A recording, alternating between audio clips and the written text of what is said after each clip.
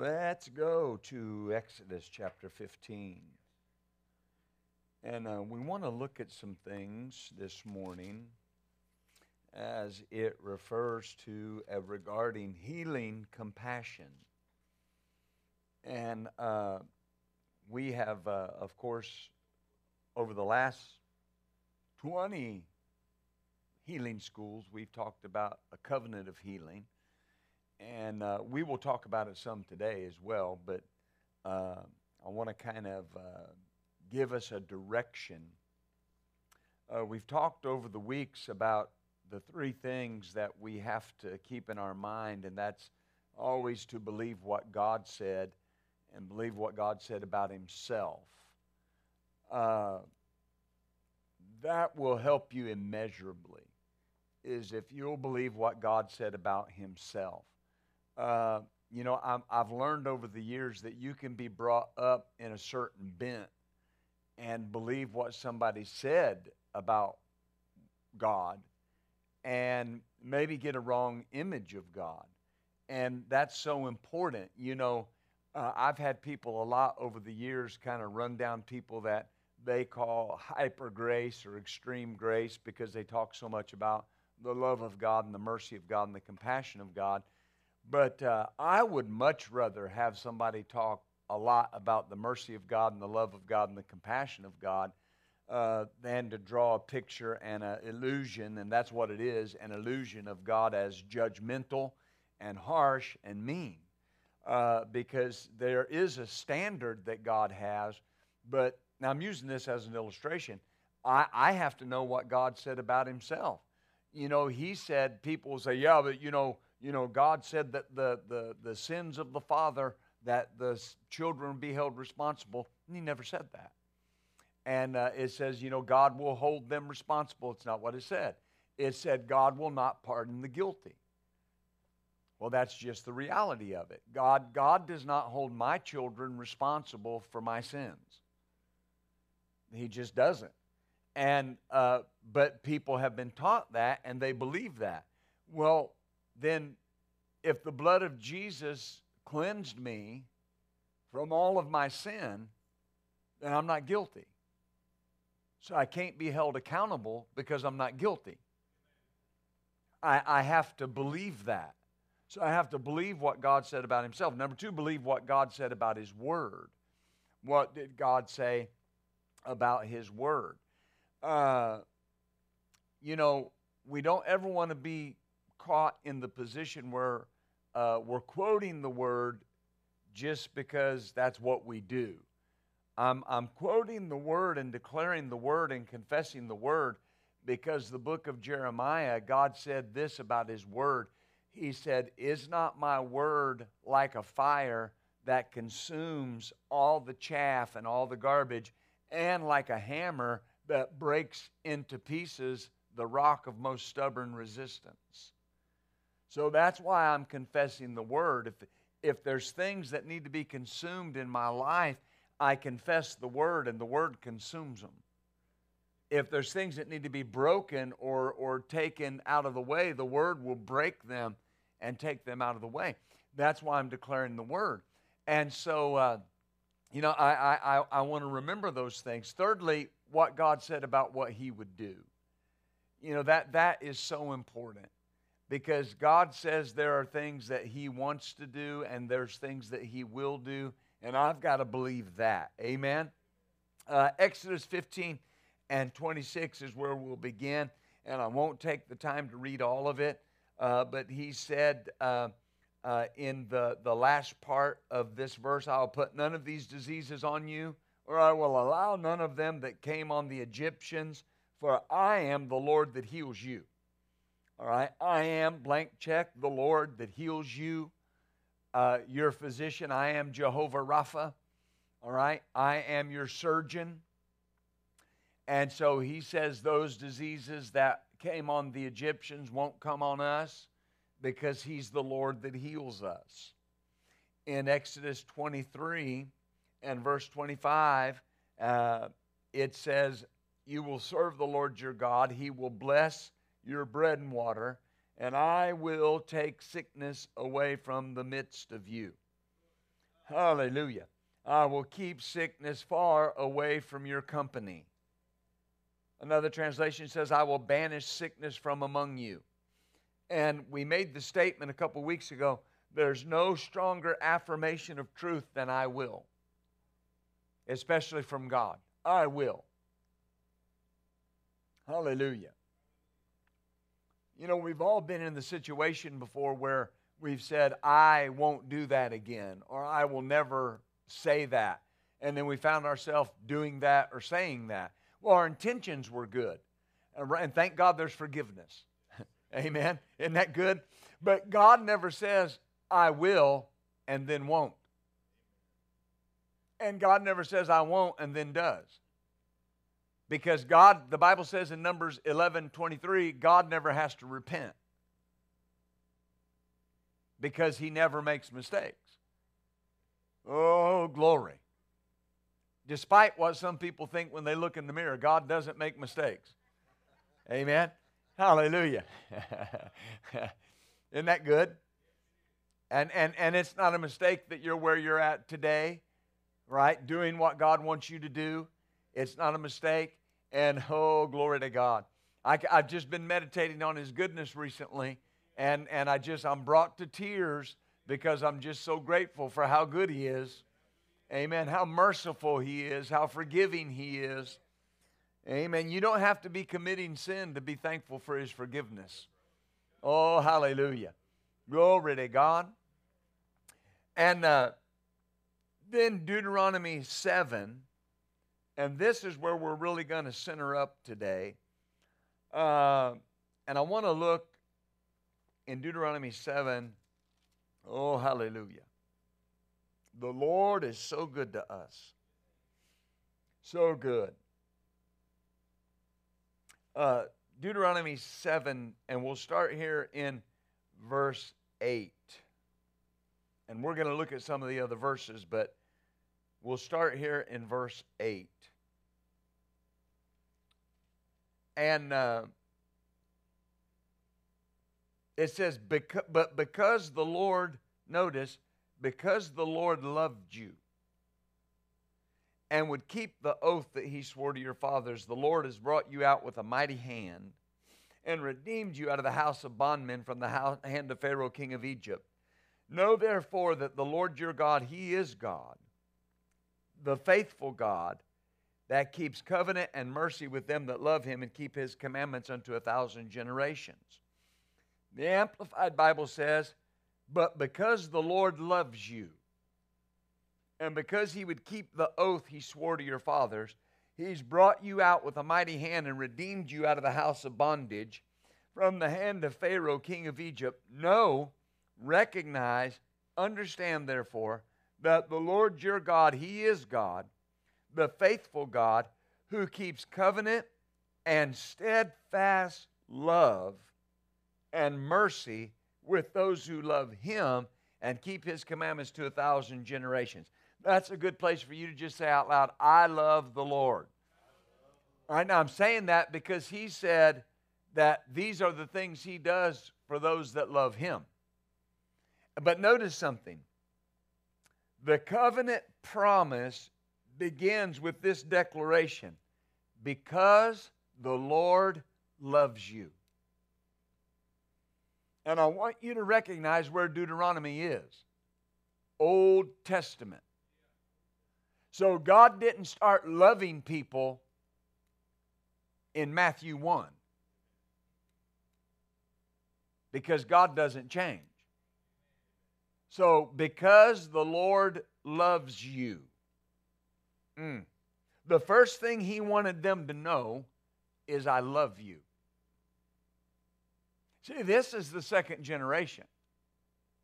This is not the generation that came out of Egypt. This is the generation that T.D. Jakes calls desert babies. All right, they were born in the desert. All right, they were born shortly after the deliverance. But here's the thing. This was not the unbelieving generation. They had died off. Deuteronomy, by definition, means second law. It's the second telling, the second repeating of what God wants. And that's why you'll see when he says in the book of Deuteronomy, he says, because I loved your fathers, I delivered them. He's not talking about Abraham, Isaac, and Jacob. He's talking about the first generation that came out of Egypt. And he says, remember that because I loved them, I delivered them. You see? Everything God does is motivated by love. Nothing that God does is motivated by a need to show how powerful He is. God doesn't heal to show power. He heals to show love. God doesn't save because He has the power to save. He saves because He loves people. God has power because He is love. Why does Satan have no power over us? He has no love. Love always overcomes the enemy. That's important because a lot of people think it's their faith that overcomes the enemy. And they put faith first. Well, the Bible says, now abides faith, hope, and love, these three, but the greatest of these is love. The Bible says that faith and hope are both energized by love. So the people will say the most important part of a car is the engine. Well, you need an engine, but what if you don't have an alternator? Well, if you don't have a battery?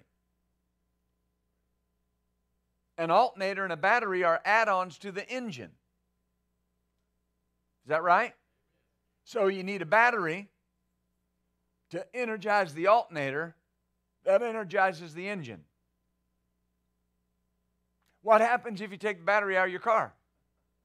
Won't run. And you can have a perfectly brand new alternator. What happens if you got a brand new battery and you take the alternator out of your car? Won't run.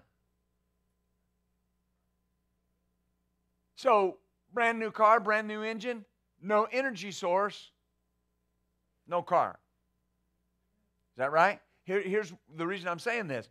Is everything that we believe and everything that we receive from God, we receive by faith, but our faith is energized by our knowledge of love.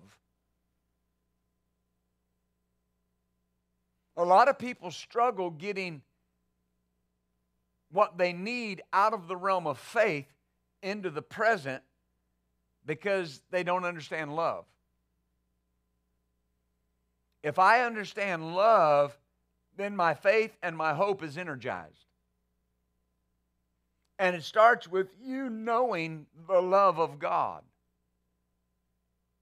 And so he starts here in the Old Testament, and he tells this generation that he's bringing into the promised land because the Lord loves you. And because he would keep the covenant that he swore to your fathers, he's brought you out. So why did he bring them out? Because he loves them. And he'll keep the covenant. Why is he keeping the covenant? Because he loves them. Amen. Say it out loud. Say, I know God wants to heal me because he loves me.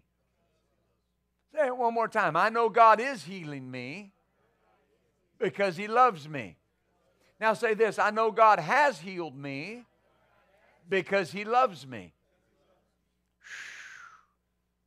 Hallelujah. So God loves me. Right there in the same chapter, chapter 7, verse 12, notice, wherefore it shall come to pass if you hearken to these judgments and keep them and do all the Lord, that the Lord your God, and do them, that the Lord your God will keep unto you the covenant that he sware to your fathers, and he will love you and bless you and multiply you. Oh, hallelujah. Verse 15, and the Lord will take away from you all sickness and allow none of the evil diseases of Egypt that you know on you, but will lay them upon all that hate you. The Amplified Bible says, if you hearken to these precepts and keep them and do them, the Lord your God will keep with you the covenant and the steadfast love that he swore to your fathers. Oh, hallelujah. And the steadfast love that he swore to your fathers. The reason this is so important is it goes on and says, and he will bless you and multiply you. He will love you. He will bless you. He will multiply you. And he will take away from you all sickness. And none of the evil diseases that you knew will he put on you. Oh, glory. So notice, it starts off again, and it says, the Lord wants to keep the covenant and the mercy. All through the Old Testament, mercy is this word that means that phrase, steadfast love. Steadfast love. See, God's love is steadfast. It's not movable. It's the same. It never changes. All right? When the Bible, in the book of Revelation chapter 3, when he was writing to the church of Laodicea, he said there's a problem that you have. He said, you're not cold, you're not hot or cold. You're lukewarm. In other words, you're not steadfast. You're not he said, I wish you were cold or hot. Be steadfast. All right? I wish you were always refreshing or therapeutic. Cold is refreshing. Heat is therapeutic. Lukewarm's no good to anybody. Anybody like coffee? You like it lukewarm? No, want it hot. I go to the coffee shop and they say, you want that iced? Why would I? Why would I want coffee cold? Now, if you like cold coffee, I'm not against it. I love you. But here's the thing. Why would I? That's my mindset, right? I mean, I've never had anybody say, I'm running right home and taking a lukewarm shower. Oh, I'm looking forward to that lukewarm shower. No, people like them cold and people like them hot. But here's the thing. My point is, he told them, he said, you need to get hot. Remember what he told the church of Ephesus? He said, I have somewhat against you because you've left your first love. Right? See, God's love is never cold and then the next day hot. It's never lukewarm. There's no variableness. The Bible says there's no variableness in God. Oh, hallelujah. And so it's steadfast. He wants to keep with you the covenant and the steadfast love. Now notice, that's important because he brings in love again. The covenant. Why does he want to keep the covenant? Because he loves you. Right? God's not keeping the covenant just because he's bound to it. He's bound to it because he loves you.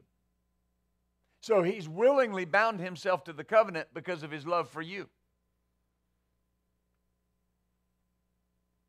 Hallelujah. So our covenant of healing is based on the Father's love for us. And it was vital that they understood how much the Father loved them, because the entire covenant was based on his love for them. Deuteronomy 4:31. For the Lord your God. Well, let's start in verse 30, because this gives us a wonderful introduction. When you are in tribulation, well, that word just means trouble, pressure. All right? You know, if you're dealing with a health issue in here today or watching online, you could call that trouble or pressure. And he says, when you're in trouble and all these things are come upon you, I like that phrase. It means when they have found you, right? When they have found you, even in the latter days, if you turn to the Lord and will be obedient to his voice. Now notice, especially if you're reading in the King James Bible, verse 31, the first part of that verse is in parentheses. He's explaining. Now, let's read it without the parenthetical statement. And you'll be obedient unto his voice. He will not forsake you, neither destroy you, or forget the covenant of your fathers that he swore unto them. Why? Because it's explained in parentheses. The Lord your God is a merciful God. Well, remember mercy? Steadfast love. The Lord your God is a steadfastly loving God. And that's why, what will he do? That's why he won't forsake you. He won't destroy you. And he won't forget the covenant. Now why? Because he loves us. Because he loves us. The number one thing I see people battling when they're dealing with sickness is condemnation and guilt and shame. Number one. And people say that will stop you from getting healed. It will, but it's deeper than that. Why do they have it? They don't know the love of God. You know the love of God, it eradicates that. Now notice what he says. So he says he won't forsake you. So God's not going to forsake you in your physical challenge. God's not going to forsake you in the time that you're going through this. He won't destroy you, so he's not using this to make things rough, to teach you a lesson. Love doesn't do that. Not in that state. There are things as a father that I know are going to be difficult for my child, but they have to do them. Right? Have you ever seen a 5-year-old making the excuse that they can't make their bed? And it ends up being something like this. I don't want to. I can't. Right? Okay. Everything in you wants to go, okay, sweetie, just come on, I'll make it. If you don't push through and make the bed when you don't feel like it, when you grow up and the opportunity clock goes off for you to go to work, you're not going to want to get up and go to work. Now, so here's the thing. So that's hard on her, but because I love her, I make her do something hard. But if I love her, I would never put anything on her that was going to damage her, right? So notice what he said, or destroy her. He said, because the Lord's merciful, steadfast love, he won't destroy you. Oh my goodness. Now that's powerful. And he won't forget his covenant because he loves you. So knowing that God wants to heal me is rooted in my knowledge of how much he loves me. Hallelujah. When I was going through the physical challenge that I went through a number of years ago, and what really began to happen during that season was I began to understand how much God loved me. That's what started happening, because I was always in the presence of God, but I began to just soak in the presence of God. And I got out of being in a hurry. You know, sickness doesn't care how long it takes to destroy your life. It will just keep on working to the end of your destruction. I can't get in a hurry about soaking in the presence of God and how much he loves me. And so what began to happen was I began to come to this understanding of how much God loved me. And people say, well, didn't you know God loved you? Of course I knew God loved me. I'd preached that for years to everybody. But here's the thing. It came to this place where I began to understand, now wait a minute. If God loves me this much, then what do I need to believe? How much He loves me. Healing ceases to be a challenge when I really know how much He loves me.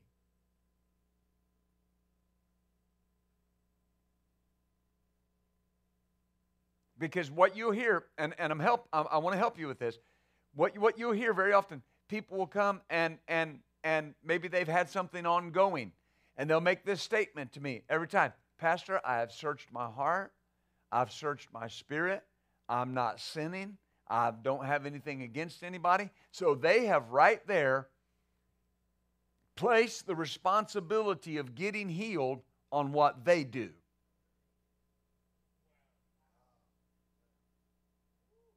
Right? Not on God. God loves you so much that if you have unforgiveness, He'll tell you so you can get healed.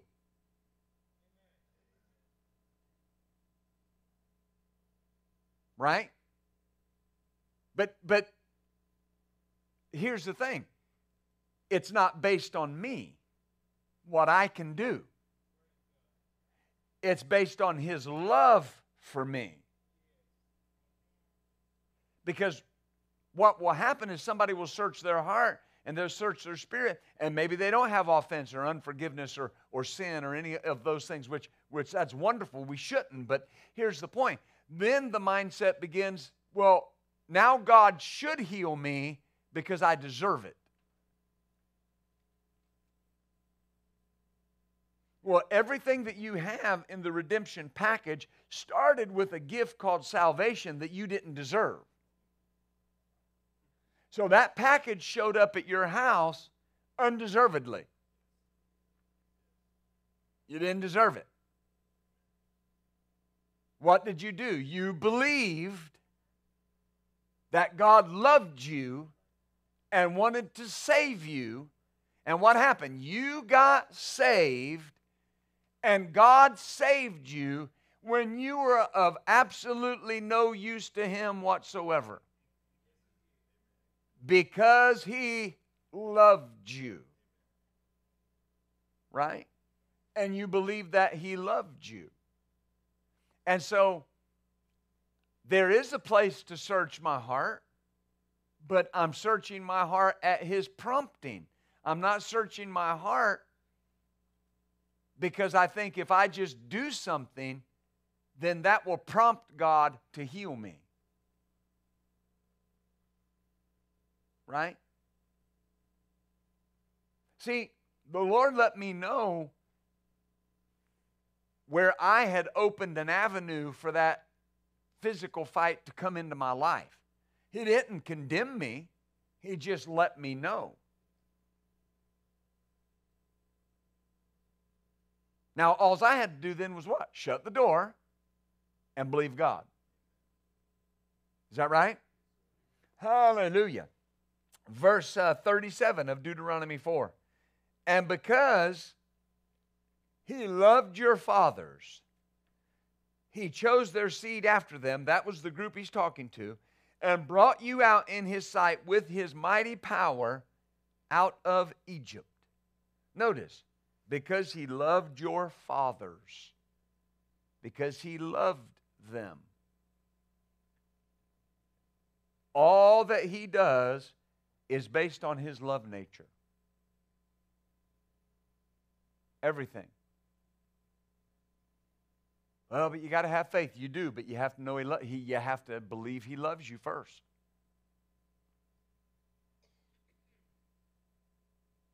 See, that's where people miss it with faith. Well, I've got faith, but do you believe God loves you? Why do you believe God is doing this for you? Because you have faith or because He loves you? If you think it's just because you have faith, you won't get it. Because now you've put it back over on something you're doing. But God's love for me had nothing to do with me. It had nothing to do with where He found me. Right? When Jesus told the parable, I say parable, it's actually an event that occurred.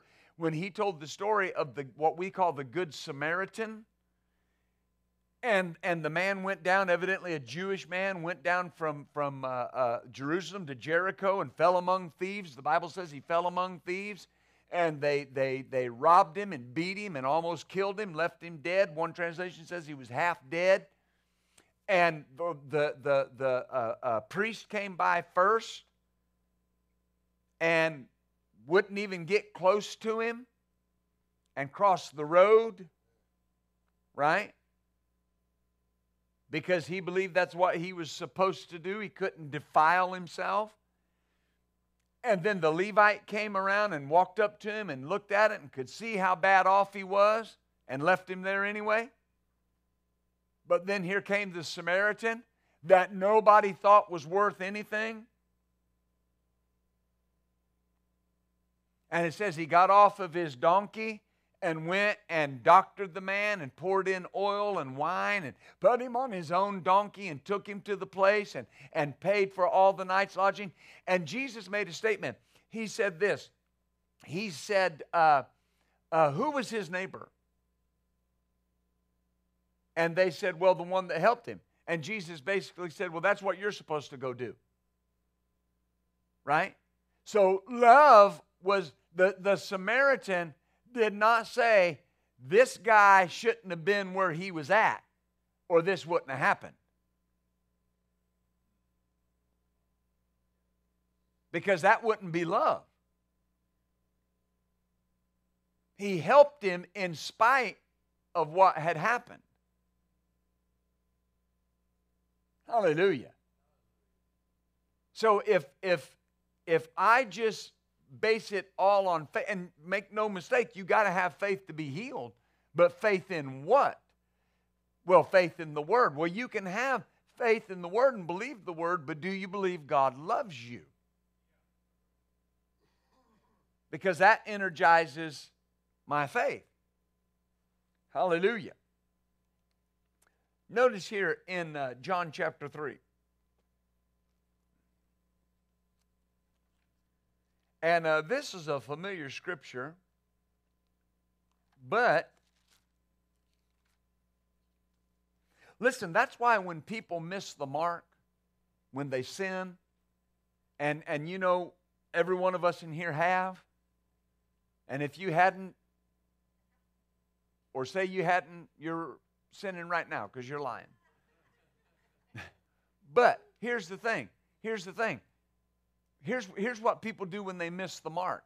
They get away from all spiritual things. They don't want to go pray anymore. They don't want to get in the Word. Most people, I'm not saying you, most people when they miss the mark, when they sin, they won't go try to fellowship with God for a few days. Because they think that God's love for them was based on what they did. In the parable of, well, it's actually, we call it the parable. It wasn't a parable. Jesus said a certain man had 2 sons. Let me ask you a question. That son, he was an image of us. He went and wasted everything. Is that right? And he said, here's what I will do. I will go to my father, and I will say, Father, I've sinned against heaven and against you. Well, that was true, right? And then he said, and I will say, I'm no longer worthy to be called your son. Make me one of your hired servants. Is that right? So he's saying, this is what I'm going to do. I'm going to fix this by what I'm going to do. Now here's the question. The whole time that he was away from the Father, was the Father waiting on him to come home? The indication there is that he was looking for him. Right? And it says when he saw him a long way off, that he ran to him. I don't know how old the father was, but he's old enough to have 2 grown boys. But he ran. And it says he fell on his neck and kissed him. And it says the son, watch, began to say, Father, I've sinned against you and against heaven. That was right. That was repentance. But listen to me. That's all that was expected, was for him to repent. Not to become a servant. Because in his mind, if I just become a servant, then I'm going to feel better. I'm going to be doing something. What did the father say? After he said, I've sinned against heaven and against you, the father said, bring the robe and bring the ring and bring the shoes and go kill the best calf, because we're going to have a party because my son that was dead is now alive. What was it based on? What he did? The love of the father. The elder son came to him, and what did he talk about? Everything he did. Everything he did. I've served you. I've done this. Folks, I've seen this over the years. My dad was holding a meeting in Pittsburgh, Pennsylvania in the summer one year, late 60s, early 70s.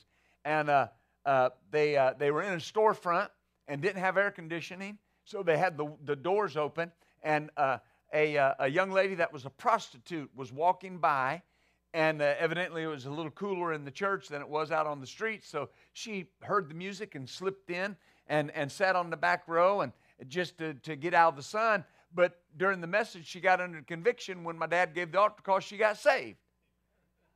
Well, when she came up to get saved, she was blind in one eye. Well, when she got saved, God healed her. And she could see. Well, the pastor of that church had a wife who was completely deaf. She could read lips, but she was completely deaf. And she was very Pentecostal. Now, when I talk about Pentecostal, I'm talking about spirit-filled, talking about holiness. All right? That's how we were raised, holiness. And she came up, and she had dress sleeves down to here, dress down to the ankles, hair up in the bun, no makeup, God help us. And in any event, she came up to my father and communicated with him and said, I want to ask you something. She said, I live right before God. I told all the things she didn't do. I live holy. I am holiness. And I'm still deaf. God hasn't healed me. And this young prostitute walks in the door and gets saved and healed all at one time. Well, she had to be explained. It had to be explained to her. You're basing all of your faith on you and none of it on God. What I do, I don't wear makeup. I don't sin. Listen, we shouldn't sin. But if you think that your sin, that not sinning is what's going to make you right with God, you're mistaken. Because the first time you miss it, you'll fall off the wagon. Amen. Well, that little girl that was blind in her eye, she was experiencing the love of God. It didn't matter to her at that moment if she was blind or not. I just have found out how much God loves me. And that is the greatest act of faith you'll ever take, is getting out of a seat and walking the aisle to give your life to God because you believe that He loves you. And if we could keep people in that vein throughout their Christian walk, that everything you receive from God is because He loves you. And you put faith in a God who loves you. It energizes your faith. Hallelujah. Glory to God. We were walking through, we went to vacation. We were walking through the amusement park where we were at. And we were walking around, and we were about to go home. A couple hours before we went home. And we went by this little station, this little shop. And they had those little marionette puppets, you know. And, of course, Lily saw the pink dog, and she wanted the pink dog. And so Mommy said, no, not today. All right? And, well, she, you know, you could tell it wasn't her favorite thing. But she said, okay. And so we walked on. We got something to snack on, and we were going back. And so it was going to be a couple hours. And so Mom and I discussed it, and so we sat her down and talked to her, and we said, okay, now we're going to go back by that shop, and we're going to go ahead and get you that puppet today. And she said, okay. And of course, she was excited. And Mom made sure and told her, said, now, you know why we're doing that. You know why we're getting that for you. And she said that she didn't know. And we said, it's because when we asked you and told you we weren't going to do it, right, you kept your attitude right. You didn't get upset. And so, you know, if you'd have got upset, it had to wait. Right? Well, why didn't she get upset? Because she knows we love her, and we made a promise to her about the next day. I am the Lord that heals you. Oh, and by the way, I love you. And the reason I made a covenant with you is because I love you. And the God that loves you and has steadfast love towards you will take sickness from your midst. And the God that loves you and has steadfast love for you will keep sickness from your midst. Whew. Hallelujah. So the enemy comes and says you're sick because of something you did. And then he'll try to tell you that, so there must be something you got to do to get healed. Well, even if you're sick because of something you did, God said, I'll fix it because He loves you. If you love a child and that child falls and cuts themselves and it was their fault, you don't go up to the child and say, well, I'm just going to let you bleed out because that was your fault. I love the child. Your fault or not, I'm going to take you and get you some help. God knows that all of us were where we were because of our choices and our actions. And He said, I love you anyway. And I'm going to fix it anyway. And I'm going to heal you anyway. I had a good friend of mine and preached in my church for years. We had him, I don't know how many, if I said his name, you'd know him, for a number of years. Great man, wonderful friend of mine.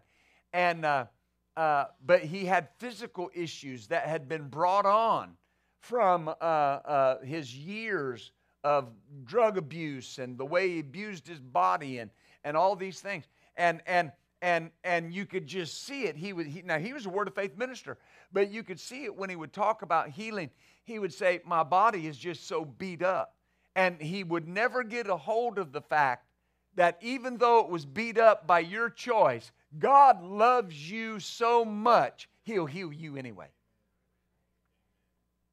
It may be my fault. You know, everybody, and I'm just using this as a parallel. Everybody that sins, it was their fault. They chose to do it. Even if you're overtaken in it, even if it was not something you got up in the morning and wanted to do or had a decision to do, you just found yourself making a wrong decision. At some point, it was part of my decision-making process. And you know what God said? If you'll confess it, I'll forgive it.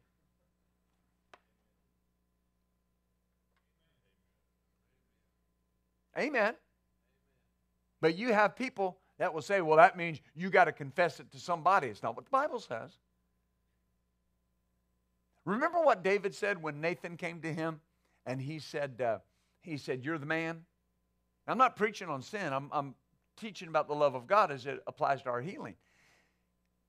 When he said, you're the man, remember what David did? He got on his face, and what did he say? He said, Lord, against you only have I sinned. Well, I thought he killed a man, or had him killed.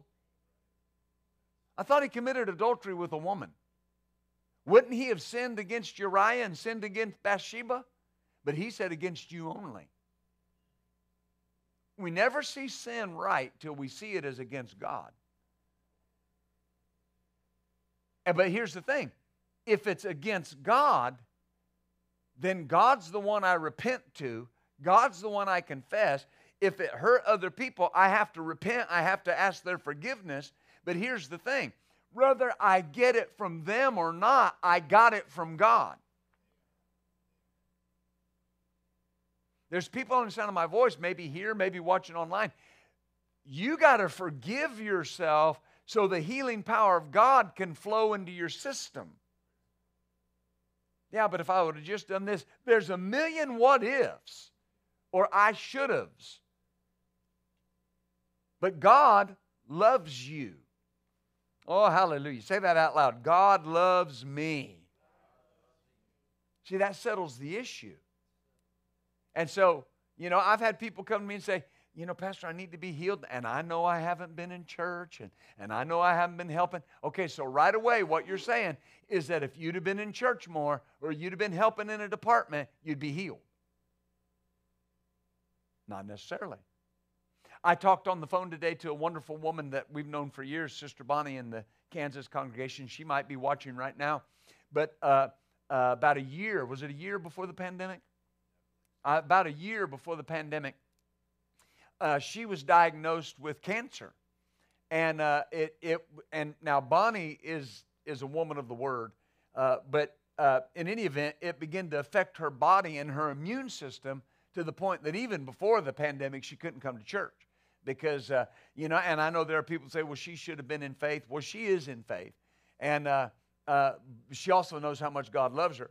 But the point is, I talked to her today, and she was just so exuberant over what God's doing in her body. And my point in telling you this story was she was heavily involved in church. Youth group, greeters, hospitality, doing all these things.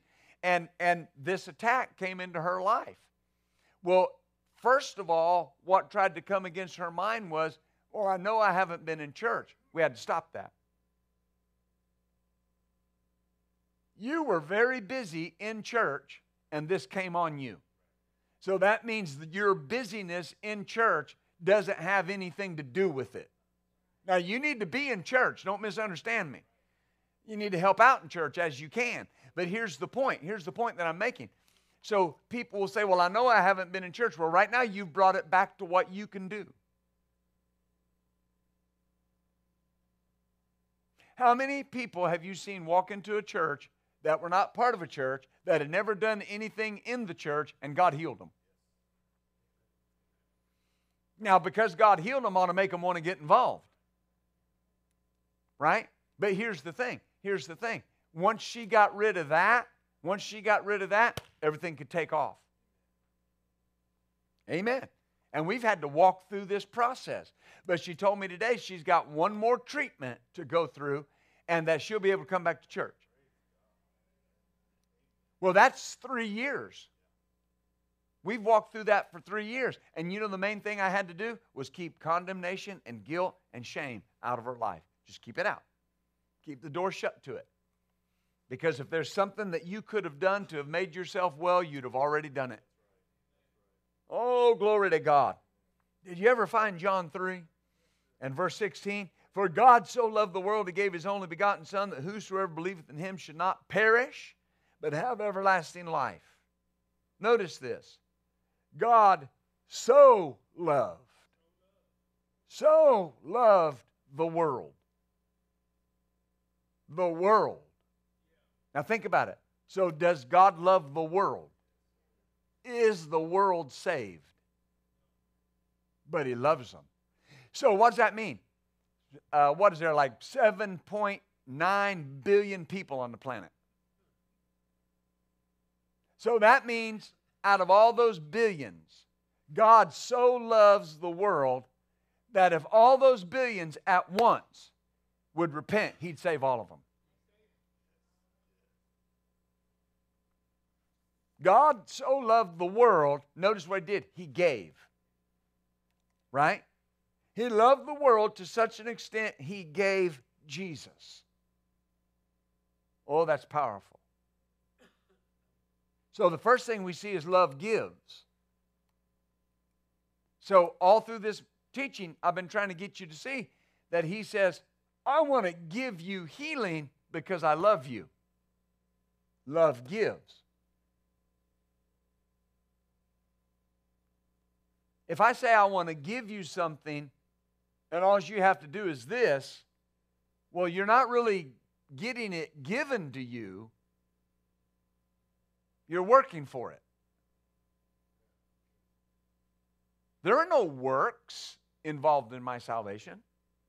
I believed in my heart and confessed with my mouth that Jesus was Lord, and I was saved.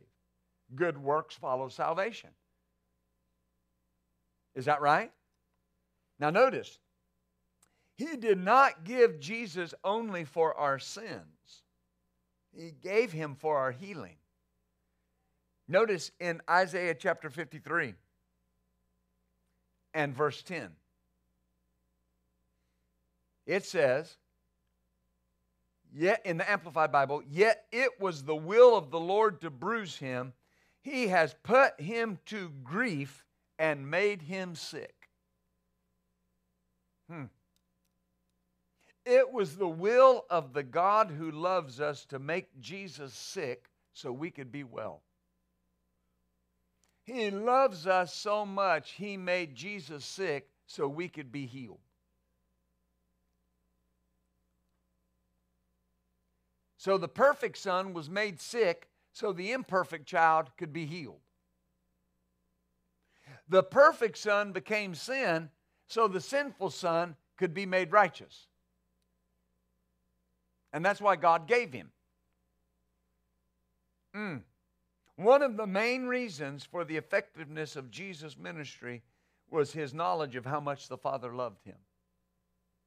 Let's go through them real quickly. John 3 and 35. You can write them down if you don't want to turn there. The Father loves the Son and has given all things into His hand. In John 5:20, it says, the Father loves the Son and shows Him all things.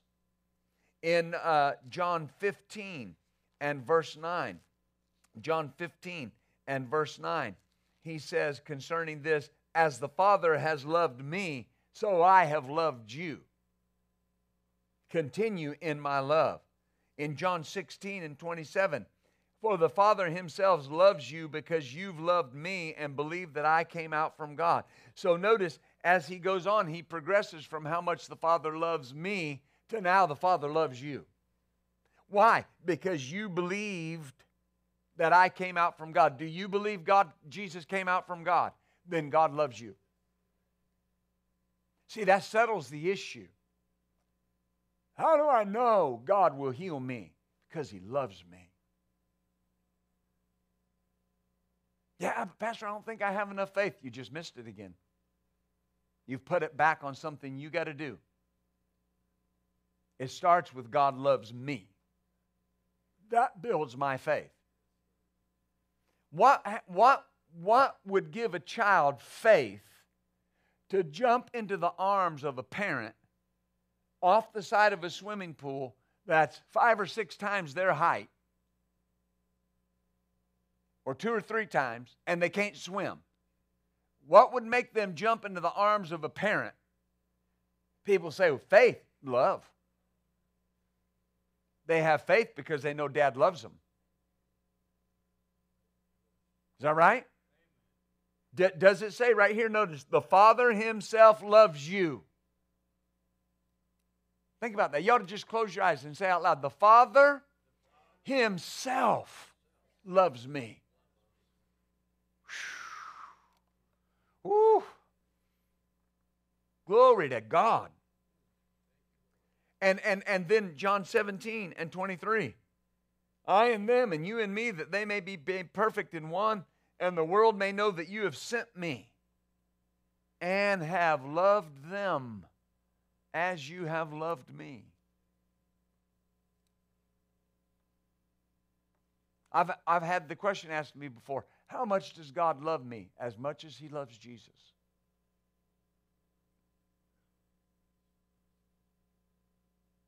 Whew. That's more than enough to heal you. See, now you need faith to be healed. But faith is not standalone. If you don't believe God loves you, you cannot really put faith in His desire, number one, or His ability to heal you. At the very best, you're trying to put faith in His ability with no faith in His desire. Now, I got to have faith in both His desire and His ability. Oh, hallelujah. Look at 1 John. This will be our last verse, I think.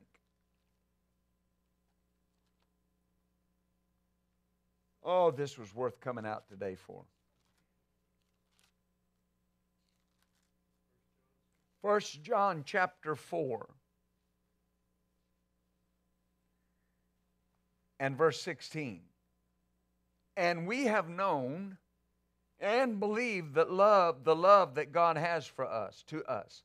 God is love. And he that dwelleth in love dwelleth in God, and God in him. Herein is our love made perfect, that we may have boldness in the day of judgment. Because as he is, so are we in this world. There is no fear in love, but perfect love casts out fear, because fear has torment. He that feareth is not made perfect in love.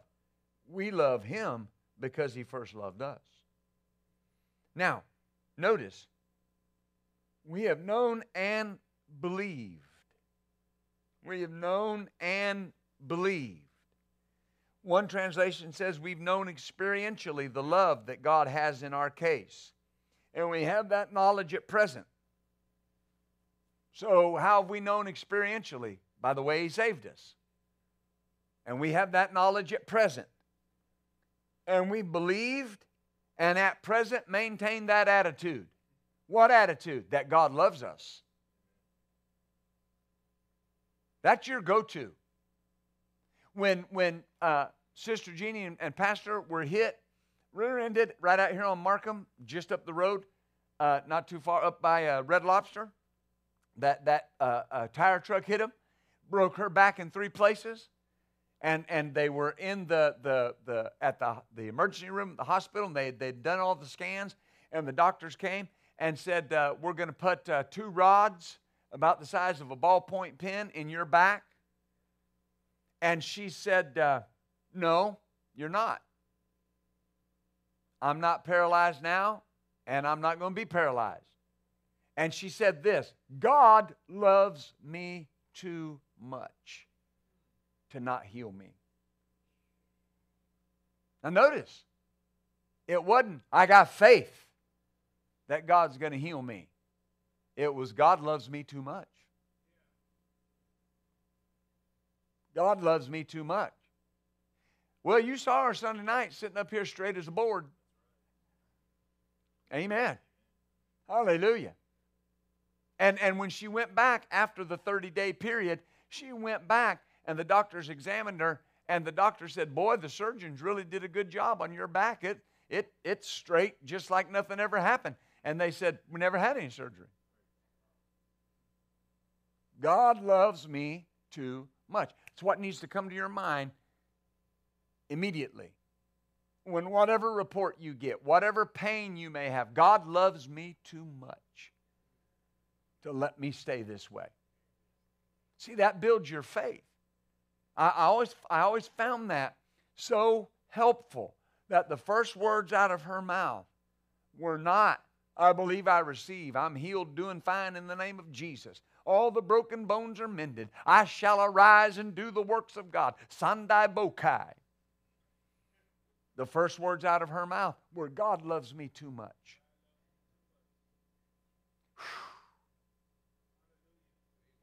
Amen. And when you read her book, Learning to Trust God's Faithfulness, the thing that you come to understand is she came to know God was faithful because she came to know how much God loved her.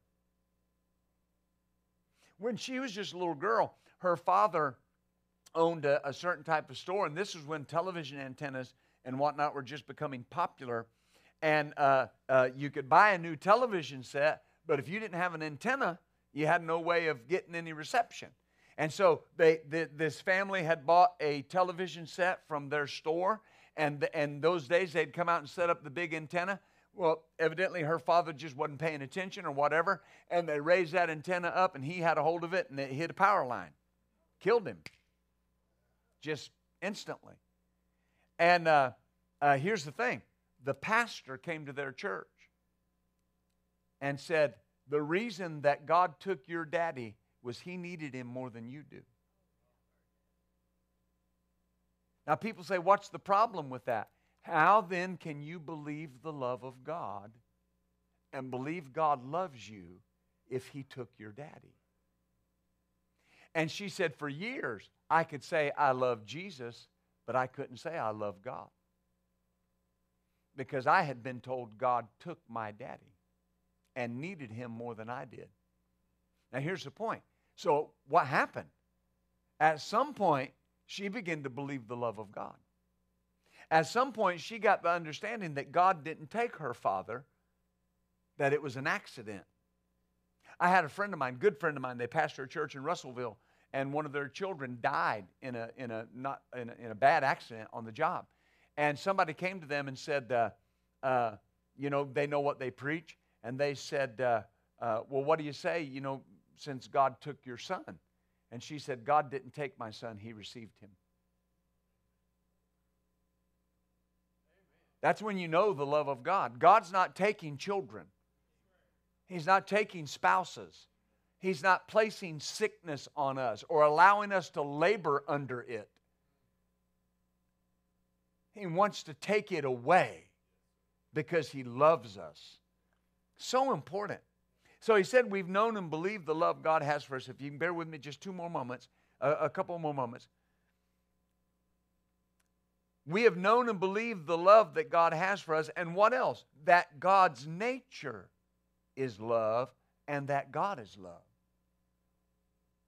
Know and believe that. Now, the word know is the Greek word gnosko. And it basically means to have a knowledge or to feel.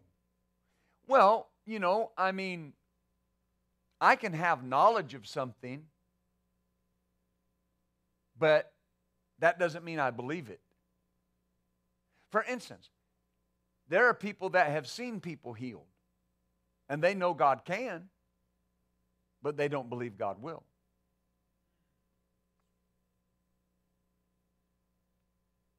Why did God heal that person? Oh, because God's powerful. Because God loves them. It changes the whole thing. Think about that. Why did God save you from hell? Well, he didn't want me to go to hell. He loves you. Why didn't he want you to go to hell? He loves you. Well, he wanted me to have a good life. Why? He loves you. He had something for me to do. Why? He loves you. It all goes back to he loves me. If I flip it and I try to operate in knowledge, well, let me find out what they did to get healed. See, you're putting it on what they did and not on God's love. They might have done something, right? There's been people before that didn't go to the doctor because they saw somebody else that didn't go to the doctor and they got healed. So they didn't go to the doctor because they're going to do what they did. Well, God loves you just as much as he loves them, but he might tell you to go to the doctor. Well, why? Because he knows your faith is not where that person's faith was, and he loves you enough to tell you to go to the doctor. See, we complicate this. God loves me. But then To believe, to know, and to believe, this word believe means to think to be true or to be persuaded of. So we could say it this way. We've had knowledge and felt the love, but we also know that the love is true, and we're persuaded of how much He loves us. That settles the issue. So ever what you're dealing with, as we're closing, ever what you're dealing with, it doesn't matter what you're dealing with or what you may deal with, God will bring me out of this because He loves me. My body is responding to the Word right now because God loves me. Amen. Amen. Listen, I am just as human as anybody in here. And there have been times that I have had to stand behind the pulpit after having had a flesh fit or something. You know, I know you've never done that, but right? If you're married, I know you've had a flesh fit, or if you've ever been married, I know you've had a flesh fit.